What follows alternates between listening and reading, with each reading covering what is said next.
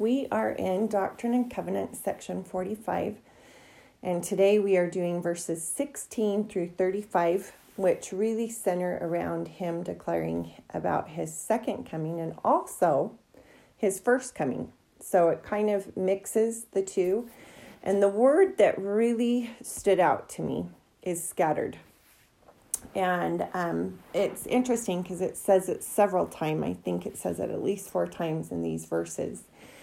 And he's really talking about the first time that they don't recognize who he is and the Jews are scattered. And when you look up what scattered means, and you know what it is, scattered is, right, we take pieces and just place them all over the place haphazardly. Well, one of the things that it said when I looked up scattered is it says spread all over in an irregular way. And of course, it's talking about the Jews. And one of the things in the handbook that it talked about is in the year 66 AD. So after Christ came, there was Cestus Gallus marched into Judea. I don't know who that is, and threatened Jerusalem. And then it gives this whole history of what happened, the millions and millions that were killed, and how they used, they even marched away and said, let's watch the Jews just kill each other, destroy each other. And that they even used the temple as a fort. And so against orders, the temple was even burnt down. It's just so sad. But then this is what it says. In this awful war, more than 1.5 million of the Jews perished. Many were sold into slavery, and thus the scattering among the nations. These were his people who did not recognize him as the Savior, the Son of God. And it is gut-wrenching to me. I don't think of this. I think of the Holocaust. How many times the Jews have suffered, and it just hurts my heart. I don't understand when we have the article of faith that says men will be punished for their own sins and not Adam's transgressions. I don't comprehend the suffering of the Jews, because it seems to me to have something to do with the fact that they crucified the Savior and didn't recognize him. And it just hurts my heart. I don't know if I don't know. I don't get it. But what I do know is I can't wait till our day, the Gentiles, the first shall be last and the last shall be first. So the Jews come back to a knowledge of their Savior, and that they get the joy of accepting him and knowing he accepts them, just as we have felt that joy. And so as we read through, I just thought what really stood out to me is this scattering, and that we are a part of the gathering. Okay, so in verse 16, they ask the signs.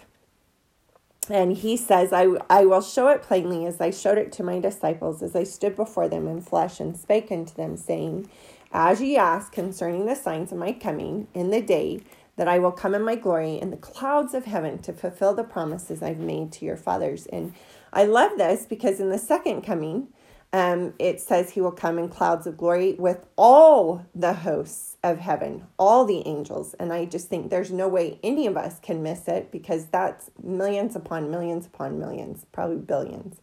And so I think that's going to be amazing. And man, the song that they will sing and the rejoicing, and I think it will just be beautiful.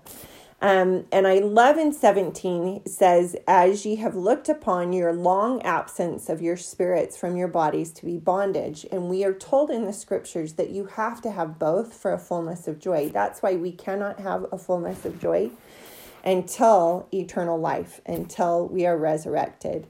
And so it talks about that day of bondage will be gone. We will be restored. And he again says the restoration of scattered Israel.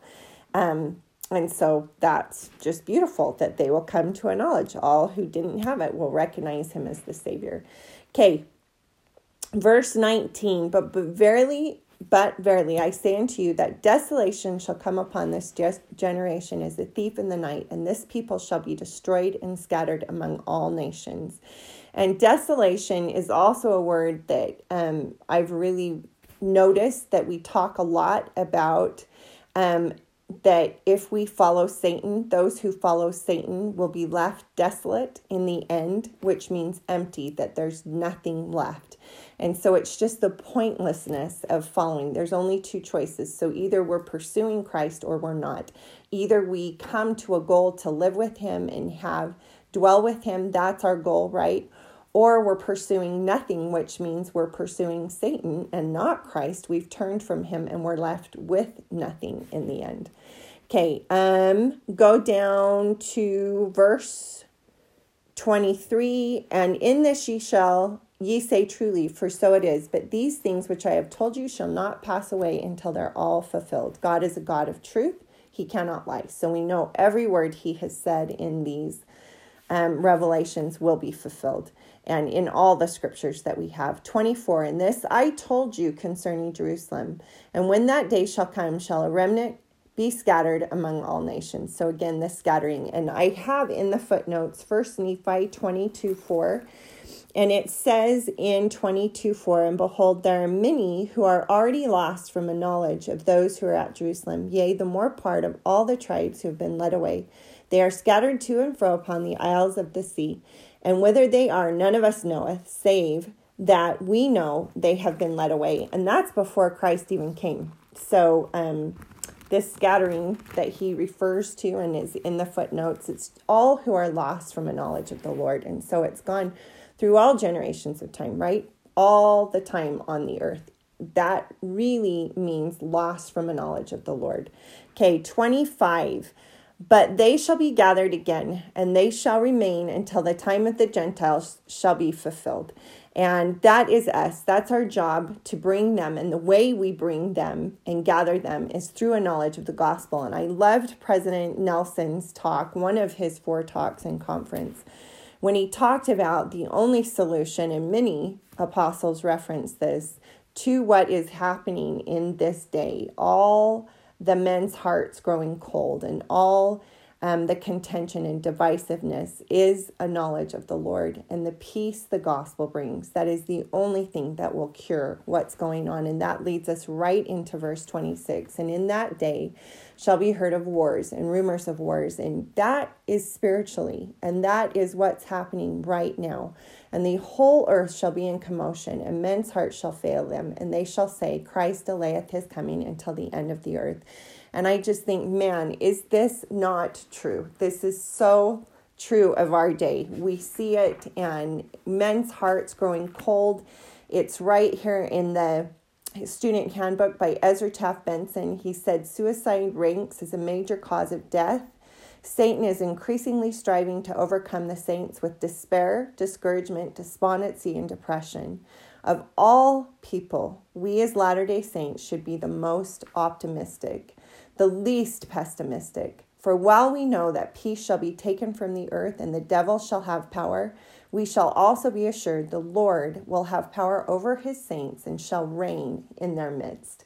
And I just love that, because truly it is a knowledge of what we have. Conference gives us such peace and reminds us none of this is an accident. All of this has a purpose. It's all to usher in the Savior coming again, which we want. We want him here. We want Enoch, the city of Enoch, to return. We want the graves to be opened. We want to walk with other people who are looking for God to prevail in their life. We want peace, and that only comes through Christ. And so all of this is good. And studying this and reading the scriptures and praying reminds us that, so our hearts don't turn cold, but that we have peace in Christ. Okay, 29, but they receive it not, for they perceive not the light, and that's the world. They turn their hearts from me because of the precepts of men. And the thing that really stood out to me in that is they turn. God never does. His arms are open. That picture of him coming in the second coming and is with his arms outstretched to receive all who will come. So remember, it isn't ever that he turns from us. It's that we turn from him, and we're not going to do that, right? So you can have peace in that. But my disciples, verse 32, and 31, the last sentence, for a desolating sickness shall cover the land. We definitely are there. Verse 32, but my disciples shall stand in holy places and shall not be moved. And I just think that is a beautiful thing. Where do you stand? Look around you. Where do you stand? Is it a holy place? Is your home a holy place? Are you gathering with other members of the church? And that's a good question. I put, have you moved during COVID? The wicked curse God and die. But if you remember in chapter 42, verse 46, it says, and it shall come to pass that those that die in me shall not taste of death, for it shall be sweet to them. And it just reminded me of my dad, who really was at peace with going and felt like he had won the lottery, and we felt like he had won the lottery. He had done what he came to do, and he knew where he was going. And that only comes through the peace of knowing that you will be accepted by the Savior. So where do you stand? Have you moved during COVID? Are you still, even though we don't have temples and we're just now getting back to, things are starting to a second hour gathering. I've heard that that's going to be happening. And really, where do you stand? Have you stood in holy places and been not moved? Are you still reading your scriptures? Are you doing Come Follow Me? Are you saying your prayers? Are you more earnest in those efforts? And even though I have said, I feel like I'm a more selfish person, that I have pulled in way more, that I'm not as aware of other people, I will say my private devotion, even though I can't get to the temple, is where it was, and hopefully is even more so, as I have searched to have peace in this midst of turmoil. And so I love that thought of where do you stand, because it isn't the Savior that turns, it's us. So we stand in holy places, right? And we're not moved. And of course, if you're listening to this, then you stand in a holy place. You're searching for truth, and that's beautiful. Okay. And then jump down to, I have, verses 34 and 35 are our last two. 34, and now when I, the Lord, had spoken these words, my disciples were troubled. And I said to them, be not troubled, for when all these things shall come to pass, you may know that the promises which have been made unto you shall be fulfilled. And I love that. They were confused. They didn't get it, and they were worried. And the thing that it said in the handbook is, it will seem as if the hand of every man is against his brother. This is Bruce R. McConkie. But we need not dwell on those things. We will stand in holy places. That is our safety, and we will not be moved, and we will be numbered among the pure in heart. It is no wonder we are troubled as we witness these occurrences, because even those he spoke to who didn't witness these things were troubled. But he said to them, be not troubled. We do say there is no promise of safety, no promise of security, except for those who love the Lord and who are seeking to do all he commands. Take heed, prepare, watch, be ready. There is no security in any course except the course of obedience and righteousness. And I loved that, because I thought, we are not moving. We are continuing to search the scriptures, to hold to truth, to the peace that comfort brings. And that should give us the greatest peace of all. Things will bring in the coming of the Savior, and we should rejoice in that. And as we pray to bring others to restore them to a knowledge they once had and gather them in, it will be great and wonderful. I hope you know the church is true. And more than that, I hope you know our Savior loves you.